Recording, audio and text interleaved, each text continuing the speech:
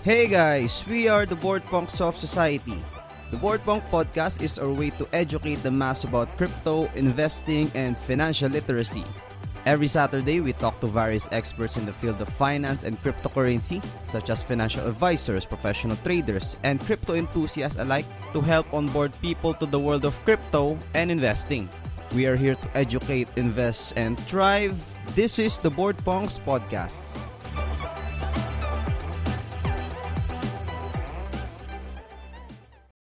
Ayan, so good evening everyone. So welcome na naman sa bagong episode ng podcast. So ngayon, kasama niyo na naman ang host nyo, which is si Mark Senpai or John Mark Fernandez. Ako nga pala ang Head of Education ng Board Punk Society. So everything about education, from doing webinars sa mga universities, going to events and everything. So ako naka-assign doon. So again, thank you guys for joining us in our webinar right now.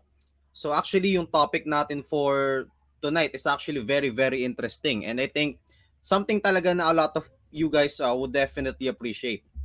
Pero before we start our webinar, or I mean our podcast episode for today, pag-usapan muna natin yung mga news natin. And also before pala tayo pumunta din sa mga news, so pasalamatan muna natin yung mga partners natin. Starting with CryptoChain PH, Real Deal Guild, Gabal Cryptocurrency Signal, Yes Supply, Ape Army Guild, CNG, NASA Esports, Sinag Esports, LPAD, SL Notify, Zpix Tribe, Playdex, and Gemini Guild. And maliban pa yon sa mga nabanggit ko, meron pa tayong makikita nyo sa mga baba ng mga partners din ng mga shops and mga stores na pwede kayong makakuha ng mga discounts. Like for example is Hilton, meron ding Anytime Fitness and Polypipes. Sobrang dami niyan. I think right now nasa hundreds na tayo yung mga numbers na meron tayo for this partners. So, isa rin yan sa mga perks or kumbaga matatawag nating utilities ng pagiging BPOS holder. So, it's something talaga na everyone should look forward to. So, to start this off then, I just want to give you guys a few news about mga nangyari na yung mga nangyaring news this past few weeks. Kasi sobrang dami talagang mga events or kumbaga mga things na nangyari recently. So it's something talaga na I think maganda rin na ma-discuss natin for your reference. Starting this off, ang first news natin is regarding sa Manny Pacquiao NFT. So recently nag-release ng NFT na based with Manny Pacquiao. So it's an NFT, ayun nga, base nga sa 8th Division World Champ natin and naging presidential candidate din na si Manny Pacquiao. And so far, base sa mga nakita kong statistics nung NFT niya, so far hindi pa siya gaanong nakapag-sold na madami. From the start, nag-start daw siya at like 4 or like 8 sold NFTs. Pero kanina no chinek ko siya, nasa around 116 NFTs siya.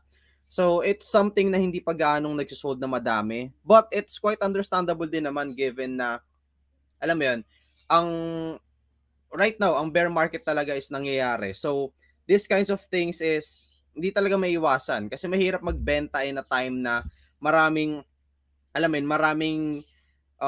doubt sa market, maraming fear and maraming problems and everything. So for me, I would say, this is a normal thing. Kaya maraming tao din ang umiiwas talaga or maraming projects talaga ang umiiwas na mag-launch na yung mga projects nila this bear market. Kasi yun nga, maliban sa yung crypto is something na bago pa, medyo takot talaga yung mga tao pa right now. So it's understandable din. And it's something na probably baka i-face pa natin in the next few months or even the next few years. So depende talaga sa mangyari sa macro situation. But additional thing na probably one good news din naman natin right now is yung Ethereum merge na upcoming. So for reference, Ethereum merge is yung upgrade nga ng Ethereum for its consensus mechanism. So dati, ang consensus mechanism or ang current consensus mechanism ng Ethereum ay yung proof of work or yung makikita nyo gumagamit ng graphics card and those kinds of things. Yun yung tinatawag natin na proof of work. And since maraming institutions or mga big companies ang medyo iwas sa ganitong consensus mechanism kasi baka nga daw hindi environmental friendly or those kinds of things. So since magta-transition na siya to proof of stake, which is staking na lang siya, wala na siyang mga graphics card or electricity type of thing, mas magiging pabor na siya for institutions kasi nga, ang energy usage daw compared, ang estimated na masasave na energy kapag proof of stake na is 99.95%. So in that case, almost halos lahat na ng energy is nawala. Kasi in this case, proof of stake, halos wala talaga siya gaano ginagamit na energy besides like sa mga servers and everything, which is something na nag-exist naman na already. So in this case, proof of stake talaga is something na nilulook forward ng madami. Kaya nga nung nagkaroon ng announcement yung mga Ethereum developers about this proof of stake na consensus mechanism, nagkaroon talaga ng pump sa Ethereum. Mapapansin nyo, nag-start siya around like 60 or 58 something, and ngayon umabot na siya ng sobrang laki talaga. So that's the second news. And going to the third news, and probably one of the biggest din this week. So Tesla, which is one of the biggest institutional investor ng Bitcoin, sold 75% of its Bitcoin. So base sa recent report ng company nila this month, so nagkaroon nga daw ng sell-off or pagbebenta ng Bitcoin ang Tesla. So kung maalala nyo, last year, isa sila sa parang pinaka nag-ignite talaga ng pump talaga ng crypto market. Although ang dami ng mga nangyaring factors noon, pero nung bumili sila and nag-accept sila ng Bitcoin payments, grabe talaga. Sobrang pump talaga nangyari sa market natin right now. Nung panahon na yon. Pero right now, mukhang nagbebenta sila, and ang explanation naman daw nila doon is nagbebenta sila for the sake na to prepare nga sa possible mga hindi magagandang macro factors kasi sobrang taas na inflation, sobrang taas ng mga interest rates na tinataas talaga ngayon. So in this case, it's actually reasonable din talaga for people to prepare for this one.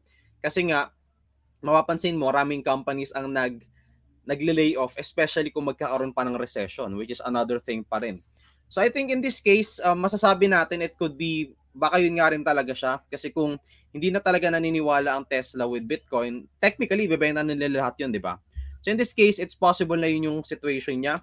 But it could be other things then. So in this case, I'm curious anong thoughts nyo about that. Lagay nyo nga dyan sa may comments or sa chat kung ano yung sa tingin nyo. Totoo ba talaga na nagbenta sila for preparing sa macro factors or nagbenta lang talaga sila to sell their Bitcoin dahil ayaw na nila mag-Bitcoin. So, lagay nyo sa comments or sa may chat wherever kayo nanonood right now. And also for our news, yun yung pala yung mga news natin for this week. So if meron pa kayong mga other things you want to share, lagay nyo dyan sa comments. Baka may mga na-miss kami news na I think notable din and maganda rin ma-share. So ilagay nyo lang dito sa may comments. Pero yun nga, without further ado, I think pwede na natin introduce din ang ating guest in this episode. So ang guest natin right now is also a member of the House of Crypto. So it's a group na ginawa namin ang mga content creators and nagsama-sama kami to make a group. And he's also a person na sobrang ang dami na rin experience sa crypto and other things. Kaya sabi ko nung naalala ko last week nung naghahanap ako ng possible speakers, naalala ko siya, and I think he would be a great person talaga to discuss these things, like yung mga earning opportunities nga ngayong bear market. So yes, without further ado, I think pwede na natin siya ipasok direct. So pasok na natin si Romel Celestino. Ayan, hello Romel, rinig. Good evening, okay ba yung mic ko? Okay, rinig. Okay. Magandang gabi bro. Magandang gabi sa mga nanonood natin dyan. No? Thank you po sa pag-stay. Ayan, thank you. So again, yan si Romel, kasama ko nga siya sa House of Crypto, and nakasama ko din pala siya sa Singapore last time. So, madami din yung mga ganap nun. So I guess, and pwede natin simulan yung mga question natin, no? So parang to start din yung podcast episode natin, pwede mag-introduce ka din. Sino nga ba si Romel Celestino and ano yung mga pinagkakabalahan mo recently? So, yan guys. Ako nga pala sa mga di pa nakakilala, I'm Romel Celestino po, from Bulacan, no? High school graduate lang and mga former tindero sa palengke. Kung mga alam nyo yung mga nagbibila ako sa gilid ng palengke, bangketa, nagkitida ng sili. Dati po akong ganun. So, that's me before, and then now I'm full-time na po sa cryptocurrency, and sa cryptocurrency ko rin po na-reach yung aking first million. Awa ng Diyos. Thank you po. So, yun lang guys. Thank you po. Ayan, and grabe. And also pala, no, with regards naman dun sa, kasi nabanggit mo nga, and naalala ko na pagkukwentuhan din natin, tsaka napanood ko sa mga videos mo. Ang dami mga na-experience na alam mo yun, mga trabaho, na mga iba't ibang earning opportunities. So paano ba Yes. nagsimula yung storya mo doon? Para malaman din ng mga manonood natin. Oh, yun. So, earning opportunities kung kailan ako nag-start na kumita ng pera. Actually, elementary pa lang ako, bro. Ano talaga ako? Kumikita na ako ng pera by nagtitinda sa palengke, sumasama ako sa tatay ko. Titinda ako ng luya, sile, sa bangketa yan. Then para pag weekdays, meron akong panggastos din, pambili ng gusto ko, gano'n. And kahit sa school, nagbebenta ako, alam mo yung text and mga jolens yun. Pinagkakakitaan ko din yun. Until high school, pag wala akong pasok, palengke pa rin ako nagtatrabaho. Kasi sa palengke talaga ako lumaki, bro eh. So, sanay ako doon sa palengke na Santa Maria. So, shoutout po sa mga taga Santa Maria dyan, Santa Maria, Bulacan. So, yun. Then, napasok din ako sa catering, waiter naman ako doon. For few months lang naman, tinry ko lang din. And then, naging factory worker, kitchen crew sa mga inasal, dishwasher sa mga restaurants sa Manila. Then, computer shop attendant, na-try ko rin. Tapos, nababa mga na-try ko. Helper sa karinderya, na-try ko rin yan. So yun yung mga na-try ko before na earning opportunities. So yun, bro. I see. And also, naalala ko, nabanggit mo na pares kayo ni James na nag-networking ka rin dati ba? Alam ko na-experience mo din yun. Oh, Kamusta yes. naman experience mo nun dati? So, nag-start, ma-open talaga yung utak ko sa, pwede pala talaga tayo yumaman sa networking. Doon na-open yung mind ko, yung mindset ko. Doon talaga nag-boom, nag-iba. Kasi grabe sila mag-explain talaga doon eh. Bukas talaga yung utak mo doon eh. So, pwede ka daw yumaman. So, tinry ko siya. Hindi ako nagkakamali, 2012 yata yan. May invite ako. So, yun, nagbebenta kami ng kape, sabon, kung saan-saan. So, awa ng Diyos, hindi naman ako kumita nung umpisa. Nung nag-start ako wala talaga ako kanita. Logi pa ako na sa pinang-pay-in ko. Pero hindi ako nagsisisi kasi kung hindi siguro dahil sa networking, baka hanggang ngayon, yung mindset ko para pa rin eh. Pa-employee mindset pa rin yung wala pa rin pagbabago, normal lang. So, dahil sa networking, nabago talaga yung takbo ng utak ko na kaya pala talaga. Pwede ka talaga umasenso kahit hindi ka nakapagtapos ng pag-aaral. Basta tamang diskarte lang and tamang tawag dito, pag-uugali, parang gano'n. So, yun, bro. I see. Kasi nga din naalala ko, nabanggit nga din ni James, no? Ang pinaka-highlight niya rin talaga sa networking daw dati. Kasi di ba maraming tao medyo hindi maganda yung perception sa networking. Pero naalala ko, nabanggit nga din ni James na sabi niya, yun, doon nga din natutunan yung mga mindset, yung mga thinking talaga kung paano mas maging, magkumita talaga eh. And I guess parang same din nag-epekto sa'yo, no? Tama. Kasi marami rin naman parang ang pangit natin kasi sa networking yung iba. Hindi naman lahat. Yung iba kasi pag yung approach nila sobrang sobrang aggressive na pag walang pampuhunan yung prospect nila, sinasabihan pa, isang lang yung ganito mo, yung pang tuition mo, wag muna, painom muna, para palagawin muna natin. So, dun pumapangit yung image. Pero the structure itself, networking, so goods naman talaga siya. Nasa tao lang din talaga, nagpo-promote. So, yun.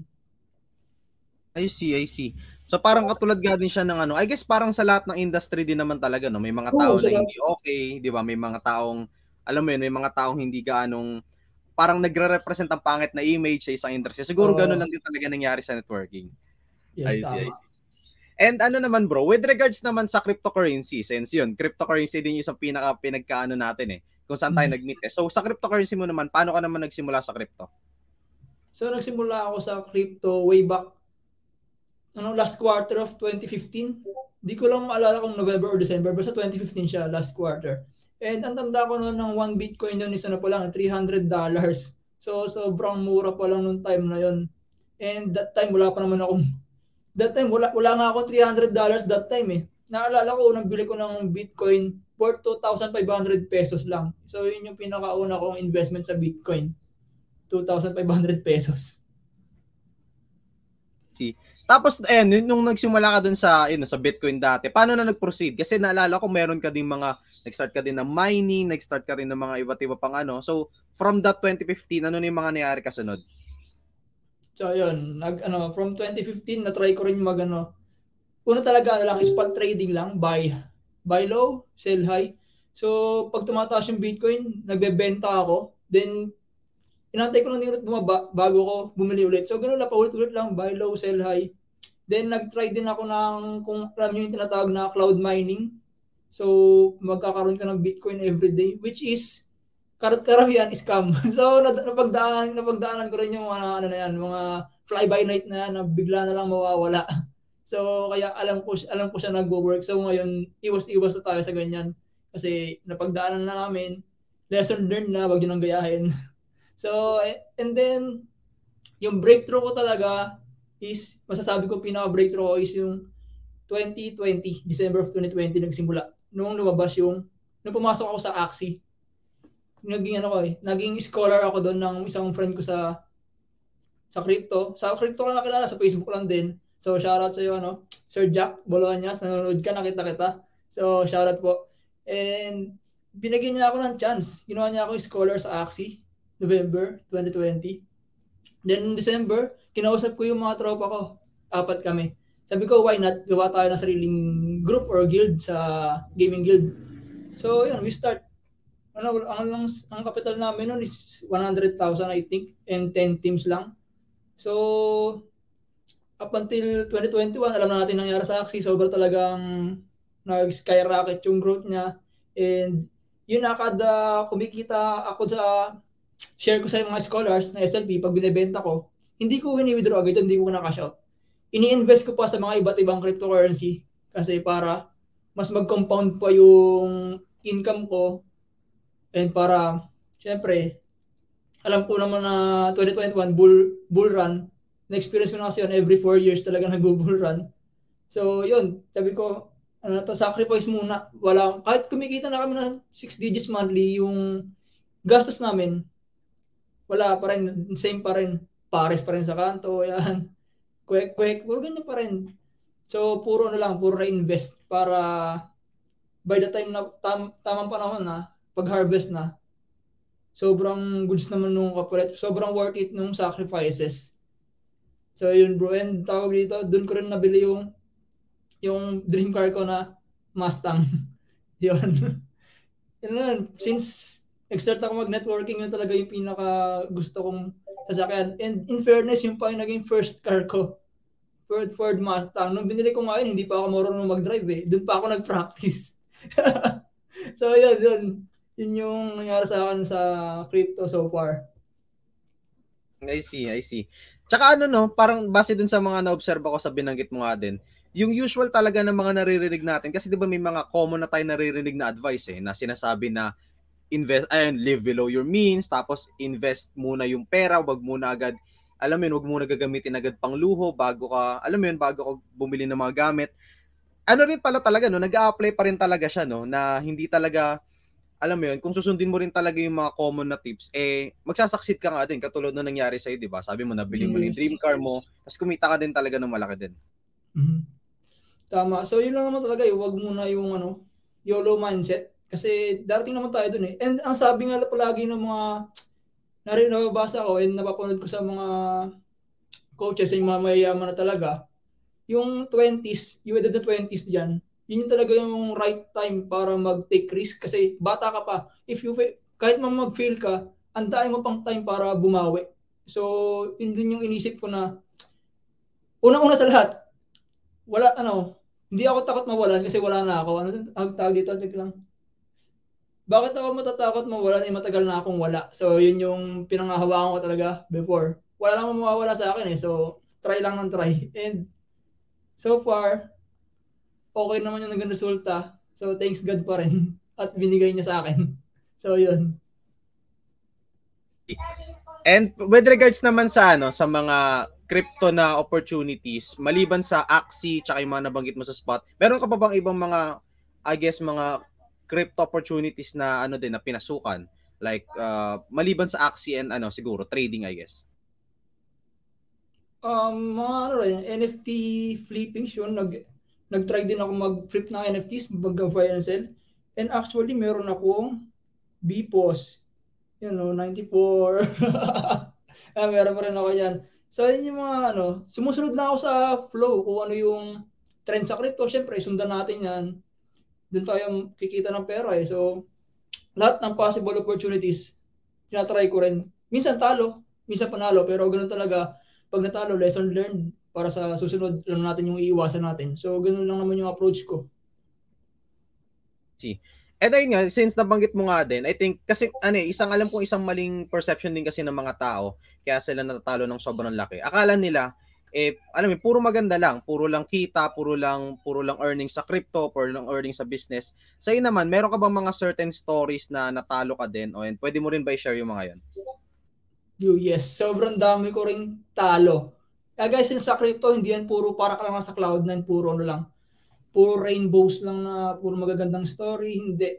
Kadalasan lang kasi hindi nyo nakikita sa amin is yung mga losses namin. Kasi hindi naman namin pinopost sa social media yun eh. Kasi lalo ako, hindi ako nagka-post ng kahit anong negative, wala kang makikita sa SockMeds account ko kasi pangit na eh. So gusto ko positive lang palagi.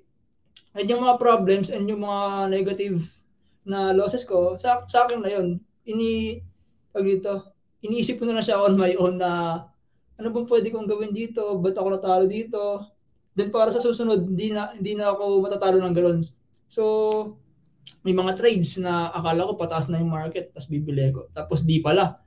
Tapos meron din mga coins na akala ko okay, pero rug pull pala. So, mga ganong bagay. Basta sa crypto lang eh.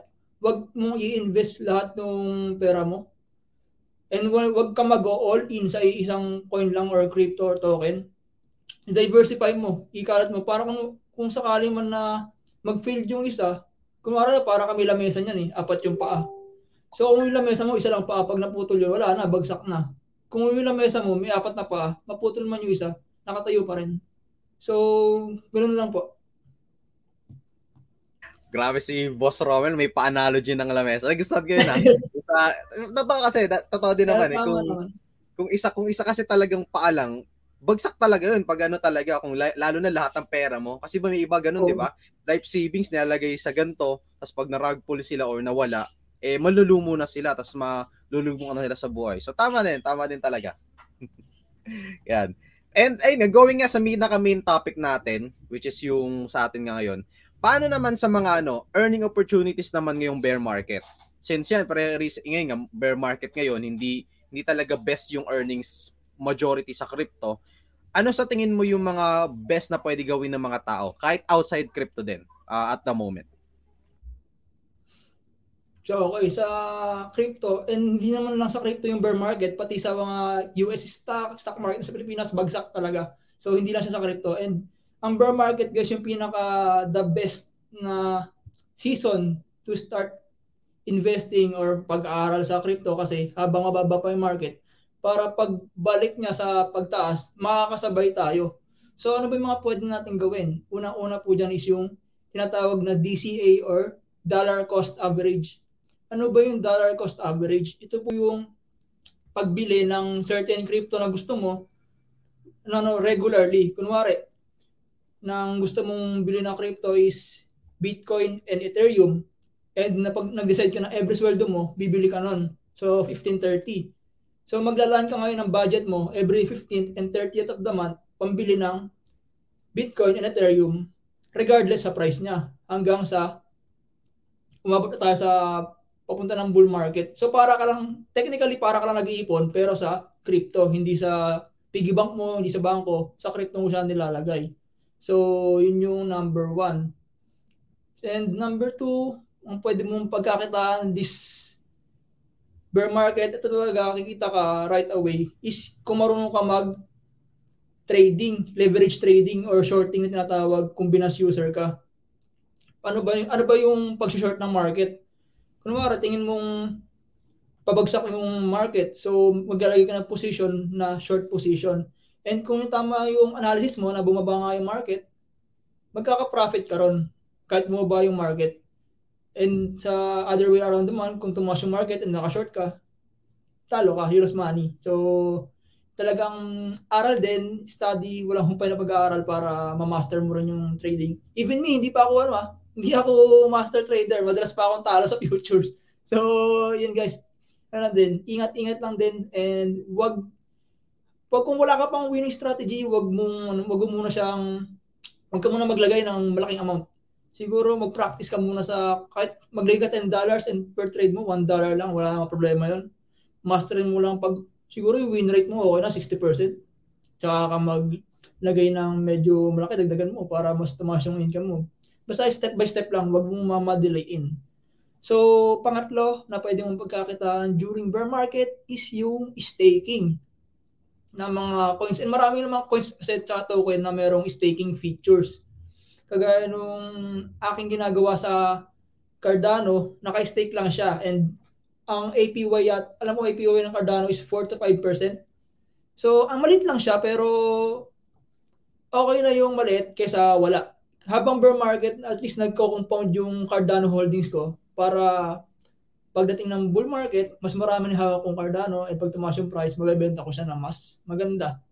So, ganun. Kahit sa USDT, pwede nyo gawin.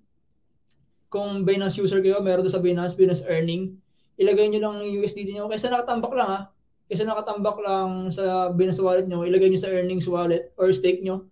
Pwede pa siyang kumita. Kahit maliit na percentage lang, at least meron. 5% is better than 0. So, yun palagi yung mindset.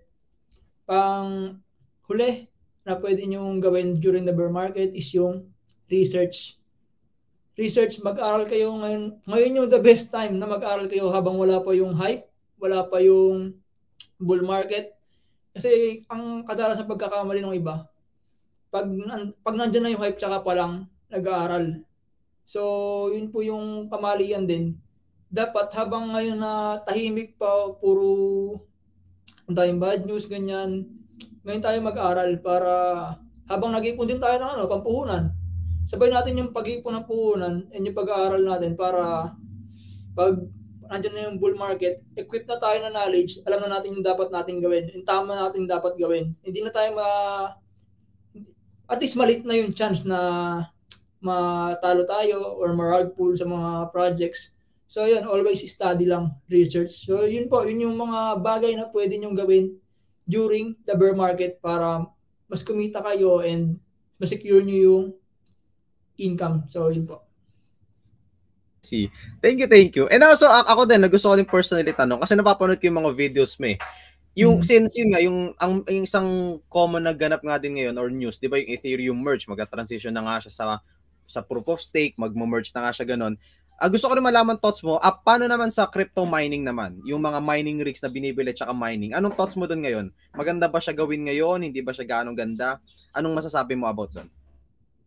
So, yun. I think naman meron akong rights to say that dito kasi meron akong mining rig. So, kakabuo ko lang din ng mining rig na yun. Nag-mine ako ng Ethereum and yung news nga, malapit na raw yung merge. At least September yata, mag-merge na, August. So, proof of stake na siya. Hindi ko na siya mamimina. So, sayang na ba yung ko? Yung binili kong mining rig, sayang na ba? Hindi naman po. Kasi kung sakali man na mag-transition na siya sa proof of stake, meron pa namang mga other coins na pwede ko pang minahin. And sa kung magsisimula ka naman ng mining ngayon, so medyo malaki talaga yung risk kasi maghanap ka ng coin na pwede mong ipalit sa Ethereum na minahin. Kumuha wala na talaga yung proof of work sa Ethereum kung fully 100% na siya proof of stake. So yun yung risk mo. And ako naman, kaya naman ako nag-build ng mining rig is extra money ko lang din naman kasi nakatambak sa bangko. Iyon ka lang. Binuo ko ng mining rig, may chance pang mas kumita kaysa sa bangko na 0.1% lang yung interest. So, ganun po, pag nag-proof of stake na yung Ethereum, hanap naman ng ibang coins like Ethereum Classic, yun, pwede yun. So, maraming ibang coin na pwedeng minahan. Hindi nga lang siya kasing profitable ng Ethereum, pero meron pa din. Hanap lang. Thank you. And para sa last question na nakahanda natin dito, ano naman masasabi mo or magbibigay mong advice para naman dun sa mga tao na nagsisimula pa lang kumita, especially lalo na kung teenager pa lang sila or nahihirapan sila kumita, ano mga mabibigay mong advice para sa kanila? So, yung advice sa mga nag-i-start pa lang kumita is, ito number 1, track your expenses. Palagi mo i-compare yung kinikita mo and yung mga ginagastos mo. Kasi minsan, hindi natin namamalayan. Ba't wala na yung sweldo ko? Saan ko ba ginastos yun? Hindi mo na maisip. So, din mo lagi itatrack and mag-budget. Sanayin mo yung sarili mo na mag-budget, maglaan ng budget. Pagdating ng sweldo mo, alin yung para dito, pamasahe, pangkain. Kasi nung nagtatrabaho ko, lagi talaga akong may ganun. Pagdating ng pera ko, naka-budget na agad. Wala na agad. So, yun. Pag may... wait lang, Rowell. Singit ko lang din regarding sa budget. Ano yung way na ginagamit mo pang budget? Kasi di ba maraming iba gumagamit sila ng sulat-sulat, spreadsheet. Sa'yo, ano ginagamit mong budget na parang full ba? Ano lang ako, sa cellphone lang ako notes. Sa cellphone lang nakanote lang yung budget ko ron. So, yun lang yung ginagamit ko. Kasi hindi mo dati hindi rin ako marunong mag-spreadsheet eh. So, yun lang yung ginagamit ko, notes lang. So, doon ako naglalagay ng percentage yung pang-invest ko sa crypto, doon rin naka-budget din. Pagdating ng sweldo ko, may cut na agad yun. Pambili ko to ng crypto, yan, ganyan. And wala talaga akong natitira halos sa pang gimmick, wala. Sa mga barkada talaga, kadalasan, hindi ako kasama sa mga labas-labas. Pero na lang akong libre. So, doon lang ako sumasama. Pero wala, ganun talaga eh. Hindi kasi kaya talaga ng budget ko magwalwal ng ganyan eh. Sumasama naman minsan lang, syempre, para naman at least na-enjoy pa natin yung buhay natin. Hindi naman puro invest, puro ganyan, ganito. Syempre, enjoy pa rin natin. Pero on moderate lang. I-balance mo pa rin. Kasi baka minsan mawala ka na sa focus, puro ka na gastos. And ito malit na bagay to pero nagko-compound sa mga yung iba na ang daming reklamo sa buhay na kasi ganito, konti yung sweldo ko, bitin, hindi umaabot, walang pang-invest. Pero may pang-yosi. May pang-bili ng alak, may pang-gimmick. So, yung kasi yung pag tinignan mo siya parang ang liit eh. Pero through the years, nagko-compound siya. Hindi mo na mamalayan, ang laki na portion ng kinikita mo, dun lang napupunta. So, nasasayang lang, walang balik sa'yo. So, kung sacrifice mo yun, kasi ako hindi ako nag-yosi, alak minsan lang. So, kung sacrifice mo yung mga bisyo na yun, malaki yung pwede mong madagdag sa pang puhunan mo or ipon mo. Kung wala ka pa na iisip na paglalagyan ng pera, at least meron ka ng ipon para pag naisip mo na kung saan mo talaga gusto ilagay, meron ka ng funds na ready. So, yun. And pangalawa, be responsible palagi. Be responsible sa kung ano nangyayari sa buhay mo. Ito applicable to sa mga syempre independent na. Pero kung yung mga under pa kasi sa magulang, hindi pa to masyado applicable. So, kung ano yung nangyayari sa'yo, kunwari, nagkatrabaho ka na, wala kang ipon, kasalanan mo yan. Be responsible enough. Kasi, hindi naman natin pwede ituro lahat sa gobyerno. Karamihan kasi, gobyerno kasi, ganito, ganyan. So, hindi tayo nagiging responsible sa sarili nating buhay. Pangit siyang pakinggan, pero yun talaga yung totoo eh. Kahit nung wala pa ako, kahit nung mahirap ako, pinaniniwalaan ko yan. Para, syempre, mabago natin and ma-push tayo lalo na magbago sa mga ginagawa natin, habits natin, mindset, ganyan. And yung pangatlo, sinabi ko kanina, stop the YOLO mindset. Yung you only live once, ganito na yan. Magwalwal tayo, magparty tayo, punta tayo doon, punta tayo dyan. Pero yung mga 20s ka pala, pero ganun lang yung mindset mo, no? And sinabi ko kanina, pag early, nasa 20s ka, yun yung the best time na mag-take ka ng risk. So, yung YOLO na yan, darating din naman yan eh. Darating yan sooner or later. So, mas masarap mag-YOLO guys, pag meron ka ng money talaga. Pag meron ka ng financially free ka na, mas masarap mag-YOLO kasi broin mo, pupunta ka Singapore, example Singapore. Gumastos ka ng ang laki ng gastos mo. Pero pagbalik mo, parang wala lang yung ginastos mo, mababawi mo rin agad. May bumalik agad na cash flow. So, ganun guys, kaganda yung yung sacrifices na gagawin mo. Few years of sacrifice can bring you sobrang daming opportunities na mabubuksan. Ang dami mo matatry ng mga bagay na kaysa naman ubusin mo yung oras mo sa kakain ng mga party. So, sacrifice muna. Then, pang-apat and last is study every single day. Improve yourself at least 1% per day. Ito nakuha ko to sa book na na binabasa ko ngayon sa Atomic Habits. Sobrang ganda ng libro na to. Atomic Habits. So, sabi doon sa book, pag pag in-improve natin yung sarili natin at least 1% per day, magiging tayo 36 times better kung tayo last year. So, isipin nyo, pag kahit 1% lang yung improve natin sa sarili natin per day, ang laki nung impact.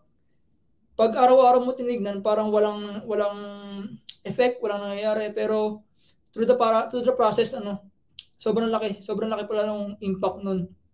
Kahit yung simpleng lang, pagbabasa, reading habits, panunod ng mga educational videos, mga ganyan.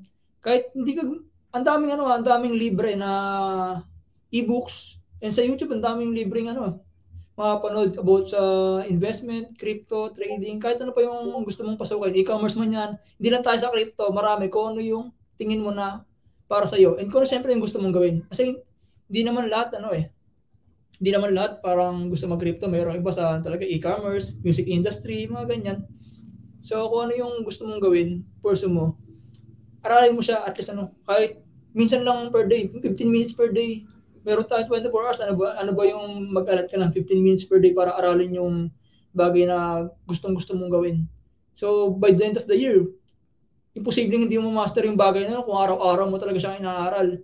So, yun guys, yun yung pwede nyo gawin pag habang nag-i-start pa lang kayo sa inyong earning journey. So, yun po. Thank you.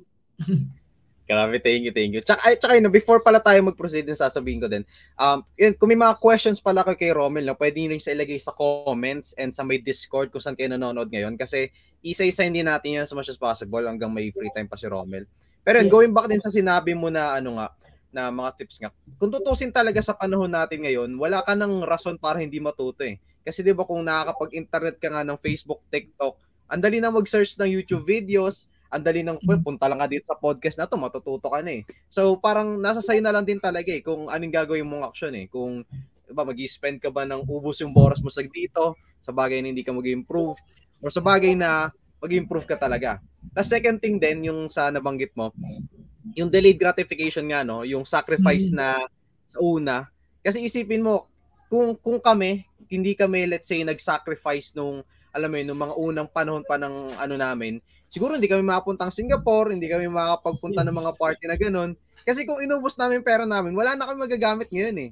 Diba? Yun yung bunga ng delayed gratification. So, it's something talaga na nag-work talaga. Yeah. So, guys, add ko lang din, pag nakikita nyo kami nagpo-post ng gano'n na, ang gandang bakasyon kami, yung party namin, bongga talaga, top notch, ganyan, silo, ganyan. Wag kayong mainggit kasi, yun lang yung bunga ng namin eh. Ilang years ng pagsasacrifice, ilang years kaming walang gimmick, walang ganyan. And kaya namin afford ngayon yung mga ganong bakasyon, yung mga ganong party. Kaya darating din kayo dun. Basta trust the process lang. Step by step. Huwag yung madaliin. Huwag kayong mainggit. Ang kalaban nyo lang dito is yung sarili nyo. So, yun lang. And for now, kahit saan naman kayo mag-gumimik or lumabas-labas, no problem naman yan. Hindi naman kailangan na pabonggaan talaga, no? Pag nag-delayed gratification din kayo in the future, malay nyo, makasama na din namin kayo, di ba? So, yes. House of Crypto na, tapos mga silo, ganun. So, be patient lang, be patient. Sacrifice din lang din talaga nangyari. So far yun yung mga questions na prepare natin. So, kung may oras ka pa, Romel, may mga question tayo dito sa chat, tsaka sa Sure. So, isa-isayin natin din sila kasi maraming gusto magtanong eh. Sige. So, para sa una, sabi ni wait lang, nasa na yun. Ayun, ito. Sabi ni Joe Engilio, okay lang po ba na puro BTC ang i-dollar cost average niya?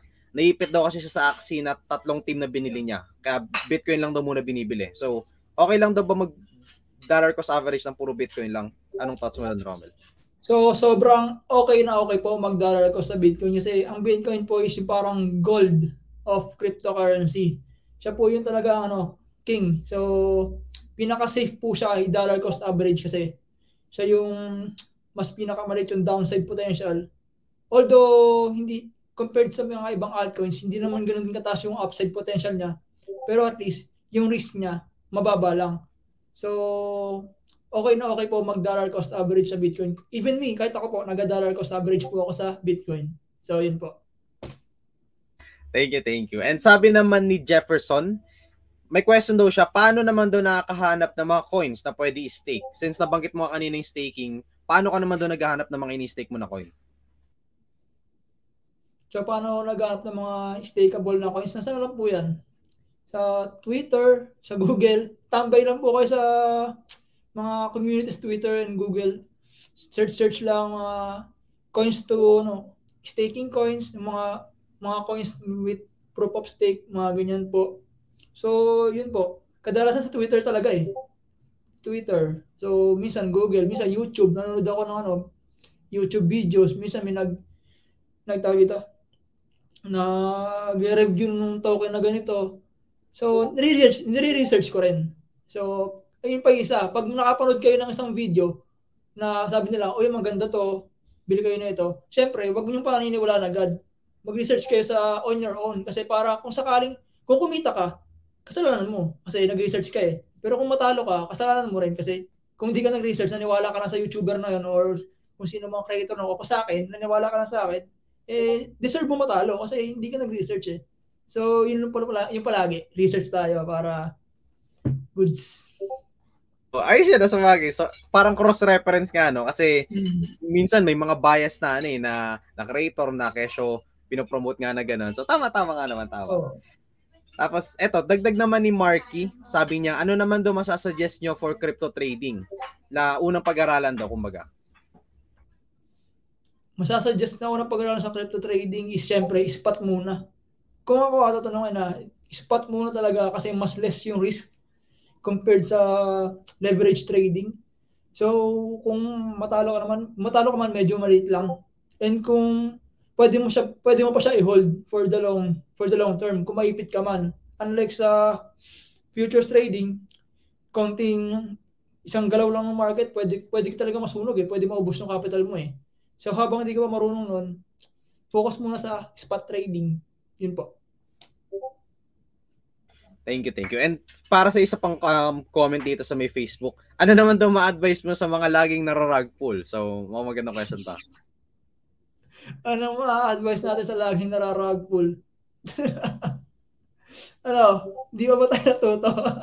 Hindi, tawag dito. Yan, more on research pa rin talaga sa kung ano yung mga papasukin nating projects kasi ang dami. Sa crypto, 99% talaga ng cryptocurrencies, I believe din naman na mawawala. 98 to 99% hindi siya okay.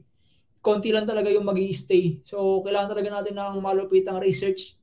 Para saan ba talaga yung projects na pinasok natin? Ano ba yung technology behind that? Ano yung ino-offer nila?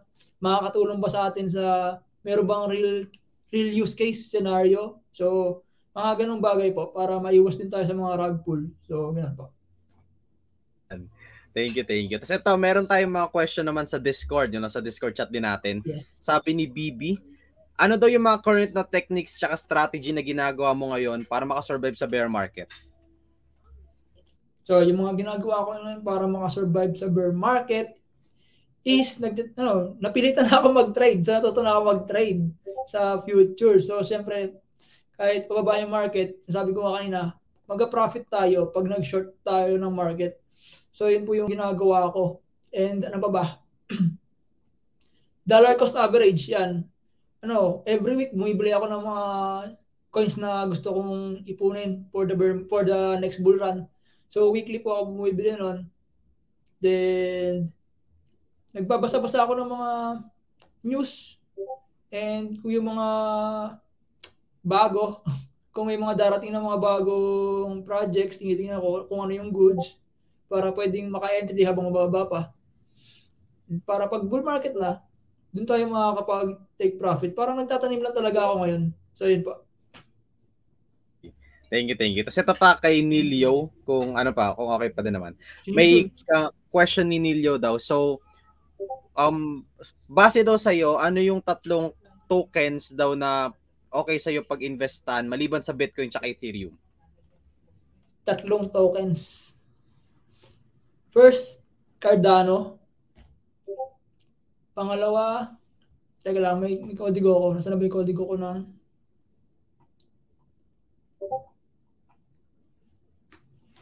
Wait lang may kodigo ko niyan eh.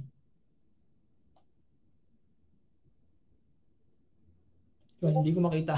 So, ayan. Cardano, tapos Chainlink, then Hedera, Hashgraph. So, I think yung tatlo na yun, okay siya pag investan. Mga altcoins to Pero maganda yung potential nila. Kagaya ng Chainlink, partner with Google. Tapos yung Hedera Hashgraph kasi last bull run, tingin ko talaga nabitin siya. So, I think babawi talaga siya sa next cycle. So, and yung Cardano, ito, personal favorite ko lang naman to. Cardano, ang ganda kasi ng ng future ng technology niya. Hindi pa naman siya fully on mainnet, marami pang updates na gagawin. Sa totoo nga lang delay na sila pero I still believe pa rin sa technology behind that. So kaya nag-iipon pa rin ako ng Cardano up until now. So ayun, Cardano, Hedera Hashgraph, and Chainlink. Thank you. And ito pa, additional pa, siguro mga last 2 questions na lang din. Sabi dito, parang pinaghalo ko na din yung question nila. Sa tingin mo ba yung bear market, matatawag ba siyang great opportunity or hadlang para sa mga tao? Especially sa mga projects or sa mga taong gusto pumasok ng crypto.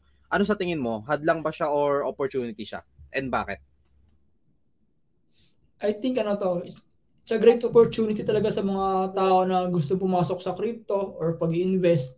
Kasi habang mababa pa nga yung market, habang hindi pa siya tumataas talaga, chance na natin to. Kasi sabi nga nila, the great reset daw kumbaga the great reset, transfer of wealth. So yon. Talagang challenging lang talaga kasi minsan pag nag-invest ako ngayon, next month bumaba pa lalo. Tapos next year bumaba pa lalo. So yun yung challenge. Kung kaya mo siya i-endure, kung kaya mo i-endure yung makita yung portfolio mo na ang laki ng loss. So yun lang naman yung challenge mo doon na kaya mo ba siyang i-hold ng ganito yung losses mo hanggang sa bumalik yung bull market kung babalik man. And dito rin talaga yung pumapasok yung wag mo ilalagay yung pera mo na all in or dapat yung extra money mo lang na okay lang sa'yo mawala. So, yun lang naman. Tapos ito, so may dalawa pa ulit question. So dumadami kasi question, mukhang madaming gusto lang tanong Sabi dito ni Iris Madriaga, paano mo daw na-identify yung magagandang NFTs katulad for example ng BPOS? Ano yung mga kino-consider mo first bago ka bumili? Okay, so how to identify yung NFT? Siyempre, unang-una is yung community. Siyempre, kaya nga tayo bumibili ng NFTs for the community, para sa sasali natin community. So, kung pangit yung community ng NFT na yun, bakit ako sasali doon? Kung toxic yung community. So, siyempre, hindi ako sasali doon. Hindi ako bibili ng NFT nila. Then, pangalawa is yung use case. Ano ba yung gamit ng NFT na yun? Ano ba yung mapapala ko pag bumili ako ng NFT na yun? And kagaya nga nun sa BPOS, kaya meron ako nun, kaya bumili ako nun, ang dami niyang perks sa real world. May mga discounts. So, yung mga ganung bagay, tsaka isa pa yung kagaya ng Bored Ape, Yacht Live, sobrang mahal. Siyempre, sobrang exclusive din naman yung perks nila, Yacht Party. So, pang mayayaman talaga, top notch, and yung mga connections na pwede nilang makuha doon. So, yun yung dalawang I think na dapat i-consider, yung community and yung use case scenario ng NFT. Thank you. And para sa pinaka-last question galing kay Nilio, ngayong bear market daw, anong mas prefer mo or anong mas better, spot or futures? Kung ako yung tatanungin mo, spot, hindi talaga ako futures. Spot talaga ako spot holder talaga ako. Doon talaga ako doon talaga ako mas kumita ng malaki compared sa futures. Kasi futures, madalas pa nga akong talo dyan So, more in spot. Lalo na kung busy kang tao Kung busy kang tao, mas okay pa rin yung spot. DCA, dollar cost average. Bili ka na ng bili para pag tumaas yung market, yung benta mo. Yun. So, yun yung mga questions natin. So, thank you so much, Romel. Pag may mga questions pa kayo, meron din mga TikTok account si Romel tsaka mga social. So, kung may mga gusto pa kayong pahabol, pwede nyo ring i-ask doon. Especially sa TikTok din niya kasi madalas din siya nagpo-post, napapanood ko din. Pero before we end din, kung may mga gusto kang i-share din, Romel, mga last message or mga gusto may promote, yan, pwede mo rin sila i-share. So, yun guys, promote ko lang yung aking TikTok. Follow nyo ako. Yan ang aking TikTok. R. Celestino, Romel Celestino. Follow nyo na ako doon. Pati yung sa Facebook page ko, Romel Celestino din. YouTube, ganun din, Romel Celestino. Follow nyo, subscribe po kayo doon. So, mag-upload din po tayo doon ng mga videos na makakatulong sa atin. And yung final message ko lang bago matapos yung guesting ko tonight is tawag dito. Kung may pangarap ka, panghawakan mo lang, never give up. Kasi pag nag-give up ka, isa lang yung sigurado, hindi matutupad yung pangarap mo. So, tuloy-tuloy lang tayo kasi habang may bukas naman, may pag-asa. So, yun lang guys. So again, thank you Romel, thank you so much sa pagsama sa amin, and thank you din sa mga nanood, sa mga questions. Ang ganda rin ng questions niyo. Yes. So again, thank you guys. Meron din pa kami mga upcoming na events din sa House of Crypto. So abangan nyo din yun, makakasama namin si Romel doon tsaka mga iba pa. So again, thank you Romel, and have a great weekend din sa'yo bro. Thank you. Thank you bro, thank you. Thank you. Ayan. Tapos, again, thank you guys for joining us here sa episode natin ng podcast. Thank you sa mga questions na sinishare nyo and tinatanong nyo. Sobrang nagustuhan ko yung back and forth with questions saka yung mga sinishare din ni Romel. So hopefully nag-enjoy din kayo. And again, if meron pa kayong mga other questions or mga other things you want to know about BPOS and everything, pwede rin kayo sumali sa Discord namin. Ayan, nakalagay dyan sa dito pala. Ayan, nakalagay dito yung mga socials namin. Makikita nyo dyan. Ayan. So kung meron pa kayong mga other questions or gusto niyo pang malaman more about BPOS, pwede rin kayo sumali dyan para sa mga other updates din. And additionally, marami pa tayong events na paparating. So marami pang mga updates na mangyari sa BPOS. So kung meron pa kayong mga, kung gusto niyo mag-participate din doon, ayan, sali nga kayo sa mga socials namin dahil sobrang dami pa mangyari. Events, mga upgrades, updates, and everything. So hindi pa matatapos to dito. So ayan, thank you everyone for spending your time with us. Sana nag-enjoy kayo and marami kayong natutunan, and have a great weekend everyone. So thank you and bye-bye everyone.